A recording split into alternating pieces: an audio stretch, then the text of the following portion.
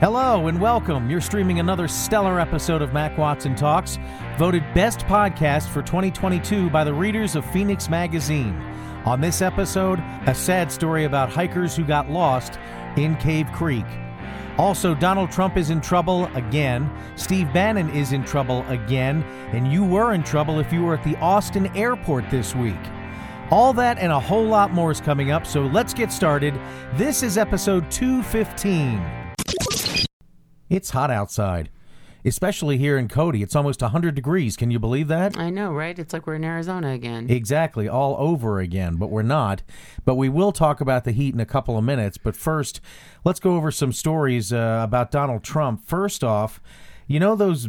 He just can't catch a break. No, you're right. He can't. A document describing a foreign government's military defenses, including its nuclear capabilities, was found by FBI agents who searched former President Donald Trump's Mar-a-Lago residence.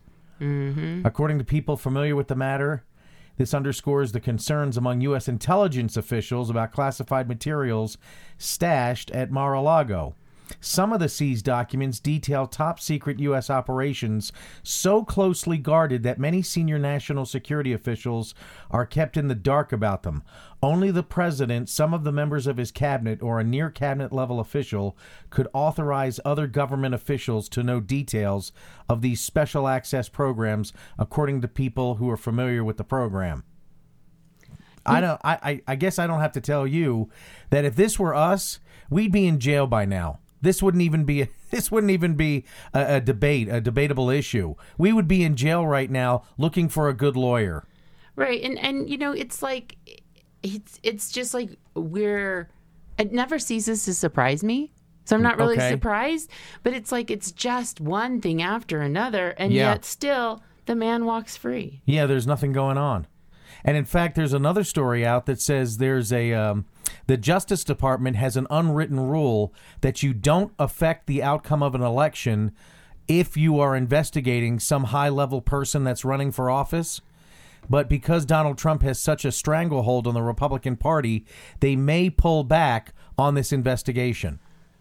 Well, can you believe that? You know, and there's just so much that's ridiculous. At first, he's like, I had every right to have those documents. And then he says they planted documents. And then, you know, like...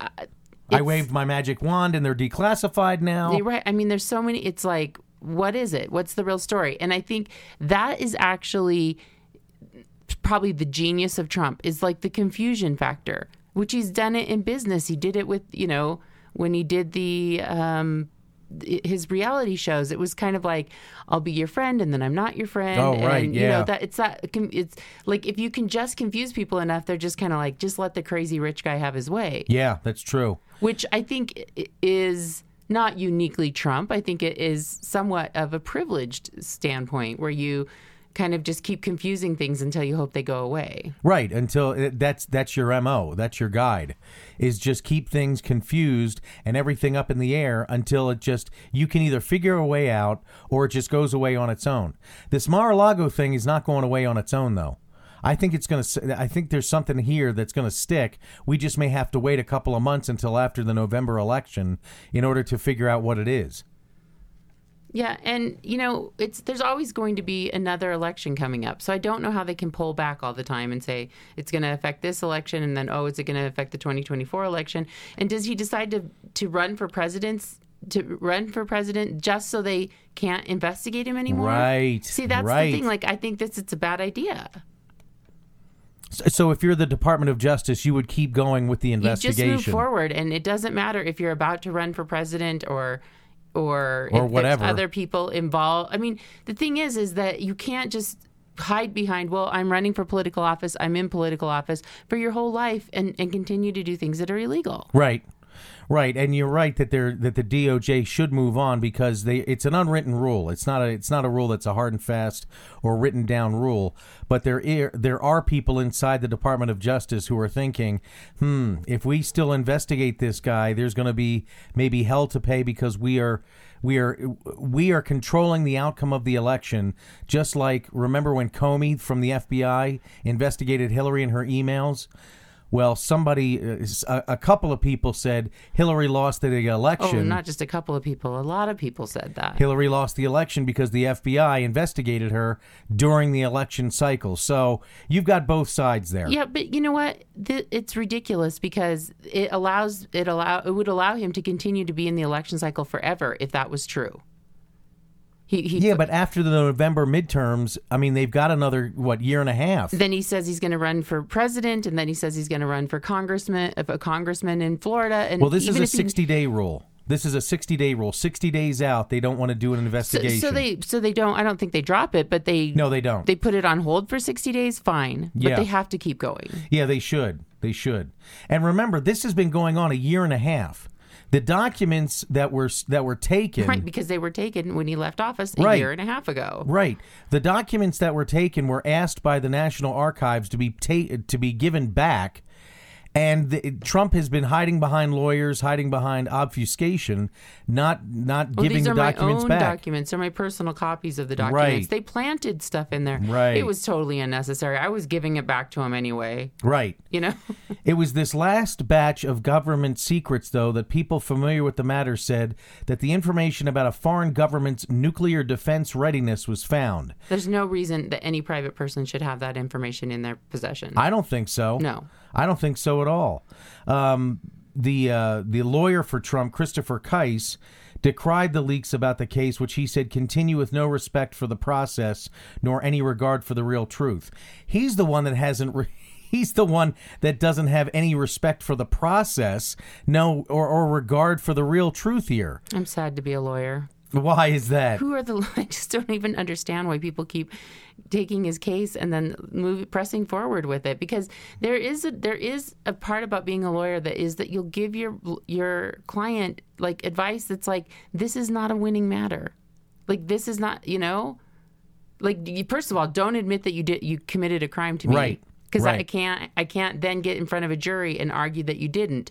But on the other hand, like, who are these people who are looking at these cases and are like, we totally have a case here. Yeah, not a big deal. I don't understand that. I don't either. I guess I just don't understand I probably just really don't understand being a criminal defense lawyer. Yeah, that's true. I think that's my problem. I can see that. Because it really, in any other part of law, how do you keep doing this? I don't know. How does he keep finding people who will represent him? I don't know, but they're getting fewer and fewer, so maybe he'll run out of people after he fires them. Yeah, they're getting more obscure, I guess. Yeah. Let's go closer to home. The sad story out of Phoenix. A 20-year-old hiker dies after the group they're with runs out of water on a trail near Cave Creek Road. A 20-year-old man was transported to the hospital where he died, according to the Scottsdale Fire Department. One hiker died. Several others were rescued after running out of water and getting lost while hiking the Spur Cross Trail near Cave Creek on Labor Day. It's the story. It's like rinse, repeat, put it on again. You shouldn't be hiking in this heat if you don't know what you're doing. And they got lost. And if you don't have enough water. Yeah. Take twice as much water as you could possibly drink and know where you're going. And the minute you know you're lost, like, turn around and go back the way you came. Right. Not just keep going and then ending up even more lost, Yeah, because if you remember, I was hiking when I was unemployed. I was hiking every day, and I got caught at the Piestewa Peak, or the. You weren't lost, though. I wasn't lost, but I misjudged. You overheated. Yeah, I misjudged how long it would take me to get back to where I wanted to go, or where I needed to be. And that really did a doozy on me. I had to get off the trail and go through a neighborhood and ask somebody for help and sit in their house for an hour or so while I got my senses back. So, I mean, just don't do it. I wouldn't do it at all. But even the Scottsdale Fire Department said they did it. The hikers actually did it right. They started out early, but they ran out of water. So when you get halfway on your water, you just want to remind people, turn around. And go back. Go back to the trailhead and or call 911 if you're having heat exhaustion or heat stroke. It's just sad. And if you're not used to hiking, don't become a weekend warrior. Like this. Yeah. That's not, you need to be physically fit before you decide I'm going to take my first hike. Yeah. Oh, you've never hiked Camelback? We should totally do that this Labor Day. No, nuh-uh. No, you build up to it. Mm-hmm. Especially hiking Camelback. My God, that's a or fierce anywhere. one. I mean, it was just, I think it was poor judgment on their part. Right. I would guess that this group of people hiking on Labor Day don't normally hike. I don't know. That's a great question. I'm not sure how often they hike, but Yeah. we should That find would that be out. my guess. Yeah. Also in the news, let me ask you a weird question. Would you want a pre-funeral? All right, this story's out of Mesa. Some people have those. Yes. Like when they're dying of like cancer or something. The photo, there was a photo of Ryan with the words "in loving memory" printed on the front. Photos of Ryan decorated the chapel.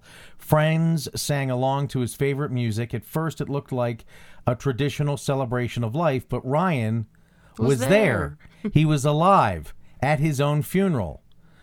Now, Wendy Scott said it was a powerful and poignant and funny and was one of those only times I've ever seen my husband cry. It was beautiful. Scott planned a surprise living funeral for her husband in honor of his 50th birthday. Now, I don't know if I turned 50. Is he dying? No. He's not even dying? I don't think so. So it was really just a 50th birthday party. Right. Oh, that's lame. That makes fun of people who have pre-funerals when they're dying of cancer. I think so too. This is kind of weird. I said I don't want to. I don't want to do a celebrate. I said I want to do a celebration of life for my husband. The first thing they want to know is when he died. I said he's not dead. Well, is he in hospice? No, he's very much alive and healthy. So don't call it a celebration of life. Call it a birthday party. I just want to get together and tell him how much we feel about him. Words mean things, lady. Yeah, really. There's an obvious question here. Why host a living funeral instead of a party at a venue or restaurant? Having people just really put their heart out there. She had his birthday party like at a funeral parlor? Sounds like it, doesn't it? What a great 50th birthday party. Oh, you are so old, dude. We had your party at a funeral parlor. Here's your funeral. And what funeral parlor is party to that? Oh my gosh, it's so bad. All the way around. Having people just really put their heart out there and really tell you what they meant to them, you can't really do that in a restaurant. The emotion's not there. The feelings, the environment, the atmosphere. It's very different when you're in the environment of a funeral home. I guess I missed the boat on that when I had that surprise birthday party for you when you turned 50. No. No, you did not. I would have been mortified if you were mortified anyways. I would have been mortified if you would have been like double mortified. Double mortified. Which makes you dead, I think, if you're double mortified. Oh, yeah, right. Mortification is like death. Right. Small death. Yeah. Small death. I would have been more mortified if you had thrown me this like pre-funeral funeral for my 50th birthday party. That would have been, and invited all those people. My parents would have been pissed. We would I have think played my friends some, would have been really pissed. great power ballads from the 70s. For sure. Yeah, that's what you would have done. Right. With me sitting there going, why are you doing this? And printed up programs, like little programs with it, like, I don't know. You would actually print up programs? Hands on the front. Jeez. Praying hands with a rosary on the front? Nice. Hillary Samples, the marketing director at Mountain View Funeral Home and Cemetery in Mesa, says there's no right or wrong way to do a living funeral. What? So I guess there is a wrong way to do a living funeral. They're trying to break into the market of birthday parties for people turning 50 or whatever it is. I guess. Like they're like, we don't have enough business of dead people, so let's see how we can get some live people in here. Maybe that's what it is. She says we're finding... you got to do what you got to do. If there's not enough people dying, there's not enough people dying. Yeah, this is a whole new marketing campaign for funeral directors. She says we're finding that more people are about having these end-of-life parties if that's what you want to do. What if if we're looking for a space for a quinceañera, maybe we should start looking at funeral parlors. Oh, no. We would never subject our 15-year-old to that. It just sounds like they're just trying to become a party venue, so... Yeah, true. It's a celebration of her 15 years of life. True, but I don't think we should do it. It sounds ridiculous. Do they allow food trucks? What about DJs? Asking for a friend. Well, they did play music that he liked, so maybe they had a Power DJ ballads, there. Yeah. Mm-hmm. According to a funeral service guide, living funerals can also be used for practical matters like clarifying your will or final wishes. It's almost like saving your good dishes for Christmas when you should just use them every day. Pretty sure that your lawyer doesn't want to come to a pre-funeral to clarify your will. Well, how much bad stuff do you have in a will? Make an appointment with with Karen out front. She'll take care of you. How much I guess, how much planning do you really need? Or you have to rehearse your own funeral. How much of a diva And you know are what? you? If you do that, do you get to have a real funeral? Yeah, I don't know. That's a great point. Maybe people go to the pre-funeral and say, screw this, we're not going to have it when he actually dies. And if you're not actually dying, what if you don't die till you're like 90? Is the exemption like 40 years exemption? Like, I don't have to come to your funeral because when you were 50, you had a party at a funeral parlor. That's right. That's right. So this is a bad idea all around. Can we agree on that? Yeah, because he's not actually dying. He's not actually I dying. thought this was a story about somebody dying. He's not actually dead. So, yeah. I mean, not if I don't even care if he's dead, but if he's dying, he needs to be dying. Like not dying He more needs than to be terminal. dying more than you and I are dying, because we're Yes. all living to die, right? Like we're all born to die. Like that's the whole thing. You live, you die. Yeah, you right, know? Like, right. It's the stuff in between that matters. But if you're not actually like imminent, like you shouldn't be having a funeral parlor party, Right. Of You any shouldn't. sort. It's just in bad taste. It really is. Also in the news, if you're in Arizona, watch out if you want a vanity plate. There are certain ones that are no-nos. Now, we had a vanity plate because we went to the Coyotes game so much that we got a Coyotes plate with a familiar phrase on the back, Well, our and dog- that was approved. And our dog's name was Cody, and we put on there Cody's. Right. So the Arizona Department of Transportation's Motor Vehicle Division policies are under scrutiny again regarding personalized license plates. Is it because the people that are approving them just look at them and like, I don't know what that means? I don't know. Some of the No, examples they had, I'm yeah, like, some that of the- seems super obvious. Yeah, right. Some of the examples are really obvious. Others not so much. Here's what they don't want. They don't want you to basically Biden sucks, Joe sucks. F anything. Yeah, that took me a while to realize. FFAUCI. F Fauci. F Fauci. Yeah. Yeah, I didn't catch the double F there. But You if know- your last name was Fauci and your first name was Frederick, you might be able to get it through. Maybe. You know? Maybe. I mean, I don't know if there's any Frederick Faucis living in Arizona, but. I wonder if they also consider anything that ends with AF. Oh, I wonder. yeah. I wonder Right. if they consider that one too. That you shouldn't have anything. I mean, I know there was a like time glad where like, AF. you couldn't submit anything with like the number 69. Right. With, you know? Right. like- but AF is kind of a newish thing, Yeah. right? So the division shall reject the application if the requested plate number 1 refers to or connotes breast, genitalia, a pubic area, buttocks, or relates to sexual How do you know or that? eliminatory It's functions. It's always changing.